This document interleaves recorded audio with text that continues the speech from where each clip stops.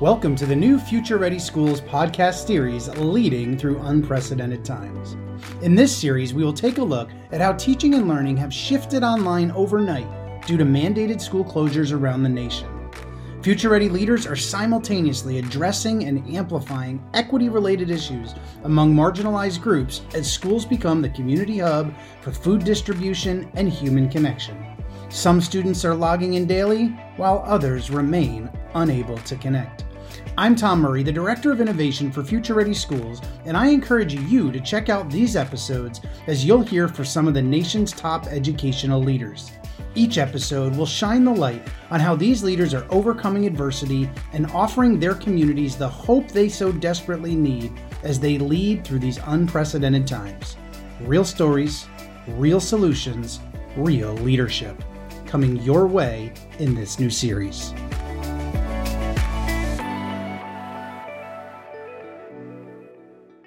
Hello, everybody, and thanks for tuning in to Leading Through Unprecedented Times. I am so fired up to have my good friend, Superintendent the Marlon Stiles, joining us here today. An incredible leader, known coast to coast for his innovative work. But Marlon, can you take a moment to introduce yourself? Tell us about your community, your district, and where you're at. First of all, Tom, thank you for having me today. Truly an honor to be able to just take a moment to collaborate with you. My name is Marlon Stiles, a proud superintendent, Middletown City School District. Always say proud because I absolutely am. We are located in Southwest Ohio, dead smack in the middle of Dayton and Cincinnati. Middletown, you can find right in the middle. We are a proud urban district serving a population of students who are truly passionate about being successful in life. We have 10 schools, 6,400 plus students in an urban environment. And our culture is absolutely on fire, and just hope we can share a little bit of insight, some inspiration today about what's happening inside of our district.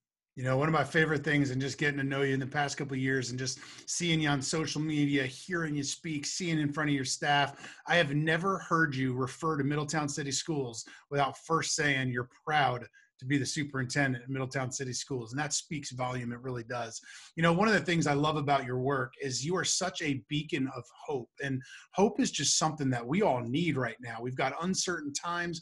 People are locked down. States are locked down. Heck, half the world is locked down. We don't know what's coming up, but we need that hope to hold on to. And so when you look at the world, what is something that, as a superintendent, what's something that gives you hope right now? What gives me hope are educators in this country right now. As you look at being home, shut down, stay-at-home orders, whatever your circumstance may be, we know families with students, whether people are losing their jobs or not, they are looking for hope. So what gives me hope right now is that educators across this country, especially here in Middletown City School District, are rising to the occasion and sprinting to go above and beyond to meet the demands and the needs and the desires that families have that are looking for hope. They're providing the hope. So hope for me right now are the educators.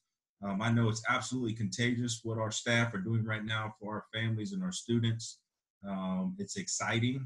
It's something that just reassures me that this too is going to pass. And if we take it one day at a time and just stay positive in our mindset, knowing that we're supporting people that are searching for hope, and we're trying to provide that glimmer and that excitement about what the possibilities can be as we go to support them.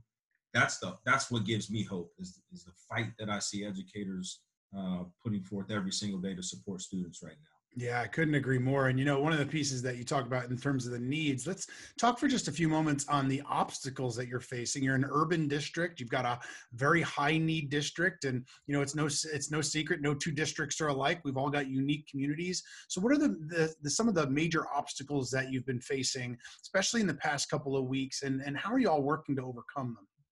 Yeah, you heard me talk before about mindset and staying positive.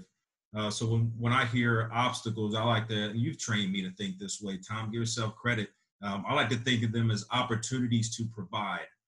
As you think about what our students need right now, it's our responsibility right now to provide for them. So we are working as hard as we can each day to make sure our students' basic needs are being met. That's our priority.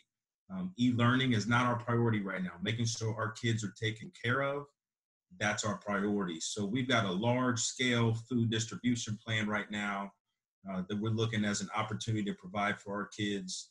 We're averaging about 20,000 plus meal bags a week. It consists of breakfast and lunch to provide to all of our students, being in a 100% free reduced lunch rate district. So we're excited to know that we have staff volunteers, community volunteers coming out of the woodworks to support 30 different distribution sites for our students to get them food, which is a basic necessity right now. So some may think it's an obstacle. I look at it as an opportunity to provide. We're exploring some other things as well, but that's one thing we're really proud of, that we're really fighting right now to take advantage of an opportunity to provide just basic necessities, food, hygiene, to our families as much as we can. And the community is stepping up to support us and partner with us. And that just makes it even sweeter to know that we're all hands on deck doing this together. Yeah, you absolutely are. And you hit it right on the head. I love that. It's people first. How many times have we talked about Maslow before Bloom? Well, this has been completely exaggerated, and not exaggerated, that wouldn't be the right word, but this has been amplified would be a better word at that point. And certainly commend your work and seeing people first and their needs first, and seeing the child before seeing a test score or a data point. And it just speaks to your leadership in that regard.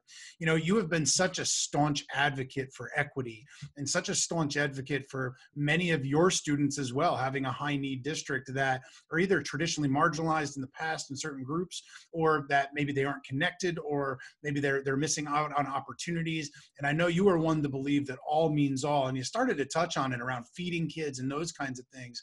But what does equity look like, and what are you really working for to make sure that our most at-risk students are front and center of the work and the decisions we're making right now? What's that look like at a crisis like this does? Well, you got me all fired up right now with this question. Probably need to do a couple push-ups real quick to push out some of this energy right now on this topic. But for me, if I could keep it real for just a moment on this topic, let's talk about fact. Fact is that this is a conversation that's been around for a long time. We as a society have just refused to acknowledge and accept the realities of an equity gap that exists in this country. And if there's one bright spot with this whole circumstance of schools being shut down, it's the fact that the equity gap's on center stage. So what we're fighting for right now is the basic fact that not every student in our district is logged in with e-learning right now. A lot of our students are logged out. Basically what I mean by that is they either don't have a device and or they don't have the internet at home to be able to access e-learning. So the wonderful opportunities that we're able to provide through the technology that we have accessible in our district, the digital platforms, the activities teachers are dreaming up, which are fantastic, don't get me wrong, but we lose sleep at night knowing that not all of our students are logged in right now. As a matter of fact, a lot are logged out. So we are kicking on doors, screaming and shouting as much as we can, as I know a lot of educators across this country are, about the fact that the internet should no longer be a utility. Let's just put an end to that conversation, and let's make sure all kids have internet access and a device at home so that they can continue their learning.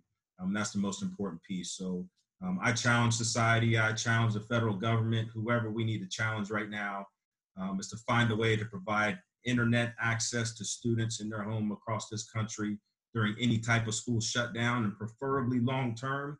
Make sure they've got internet and broadband access in their homes when the school year starts, so that learning can be extended in the home outside the school day. Absolutely. The internet being a utility has really brought to the forefront something that many of us, yourself included, and at Future Ready have been yelling at a long time. Especially, there's estimates about 12 million of our nation's families, and disproportionately, it's our Black and Hispanic families that don't have that access. So at a time like now, those inequities have been completely amplified. And I commend you for being that voice, as you said, kicking down doors and shouting it out, because you are an advocate for kids, and an advocate for kids, especially those that are in need. But when we look just around us, fear is running so rampant in our world right now. And in an urban setting in which you work in that regard, talk to us about fear. How as a leader do you overcome fear? It'd be so easy to be paralyzed. You're making these major decisions that impact the livelihoods of the families in your community. How do you overcome fear, and what recommendations do you have, or support or advice do you have for educators? As we look at the news, we look online, whatever the case is, fear's all around us, yet we're making decisions every day that impact the lives of kids. So how do you overcome that as a leader? What's that look like? Tom, I keep this simple, right? And my executive team and I, we talk about this all the time. Our leadership team talk about it. It's one day at a time. We can't take care of the entire school year and decision-making in one conversation in one day. So let's not try to do that. Let's do what we're able to do as best as we're able to do it, as long as we're able to do it. So let's focus on one day at a time. Know we're making decisions that are in the best interest of our students during this crisis that they're dealing with at home. You know, kids right now and families, I mean, heck, even in my house right now, folks across this country right now are just trying to survive. Nevertheless, take care of 15 assignments that have been dumped on them in this distance learning model. So let's focus on one day at a time. Let's focus on the needs of our students. Let's take the fear away that they're dealing with in their homes right now, and just stay connected with kids and making sure they're socially, emotionally in a good spot right now. Yeah, absolutely. Putting their hearts first. I can't agree with that anymore. That's for sure. When we take a look at, you know, you are somebody that is constantly taking care of thousands of other people, your community, your families, your teachers, your principal. How do you, as Marlon Stiles, as the proud superintendent, how are you taking care of yourself? And what advice do you have for principals and educators out there that can be burning the candle at both ends and going at it around the clock, and remote can mean 24 hours a day? How are you taking care of yourself in this process? Yeah, if you know anything about me, I'm a big family man. And I mean that through and through. My wife and I, we get to spend time together now, right? The shutdown is a blessing in disguise. We're both working from home. So we spend a lot of time together, my wife and I, but on top of that, I got 2 beautiful kids. And the 4 of us, we just have a blast every day as much as we possibly can. That's my pride and joy, my peace and quiet, and definitely the best hobby in the world that I could have. As long as I've got that medicine on a daily basis, my self-care is always in a good spot. And I encourage anyone in this world, just rely on your network, rely on your friends and family, and you should mentally be in a good spot. Yeah. So Marlon, I've heard you say proud multiple times today. Every time I've ever heard you speak, I hear the word proud come out in the first sentence or so. We talk about being a proud superintendent, and I know you don't take that lightly, and I know your words have incredible meaning, but in all the work and all the things that are happening in Middletown City Schools right now, I know you're always proud, but there's got to be things boiling to the top right now that you lay in bed at night and you're just smiling ear to ear because of your people. So talk to me, what are you most proud of at this point? Oh, man, I could pick one thing. So I'm going to go with this, Tom. I am loving the fact that we get to be proud as a district right now here in Middletown City School District. And it happens every single day. It's just not always in the spotlight. It's just something you don't want to be in the spotlight all the time. But now it's just, shining bright as ever. It is truly on display, and I'm proud of the fact that our staff are on the front lines right now in a very superhero way, taking care of kids. And it's clearly being demonstrated how much they love and care for kids. And the fact that they don't get to see them every single day, face to face, in person in the building, they're doing it from their homes. And they're still taking pride in how they're staying connected to kids and showing them how much they love and care. That right there alone is something that I stand truly proud as a superintendent of Middletown City School District. Couldn't ask for anything more to celebrate from our staff. They're truly hitting it out of the park. I'm proud of them. It's hard to top that, my friend. One final question for you. You know, educators, they've been all over the map in terms of how they're handling this, directions from their districts, starting e-learning days, others not, urban districts, rural districts. There's challenges all over the map. But if you were to narrow down for one piece of advice for educators, kind of one thing to hone in on, regardless if you're a superintendent or that 3rd grade teacher, what's a piece of advice you have for educators today? Be excited about the fact that you're doing the best that you can, and stay in that mindset that you're giving it your best. Don't try to do something that's over the top right now. Stay considerate of what the families are dealing with and their survival modes, being stuck in the house. But stay in the mindset that you are doing your best, and your best is absolutely dynamite right now. As long as you're giving your best every single day, that's all anybody asks for. Because at the end of the day, the fact that you're making yourself accessible right now to kids who are at home during the shutdown, that means the world to them. So I would say stay focused on a day-to-day basis, not a week-by-week or a month at a time. Each day, give it your best and be excited about the fact you're giving. That's Marlon Stiles, everybody, the proud superintendent, Middletown City Schools in Ohio. Marlon, thanks for joining us. Thanks for having me. Hashtag Midi Rising always.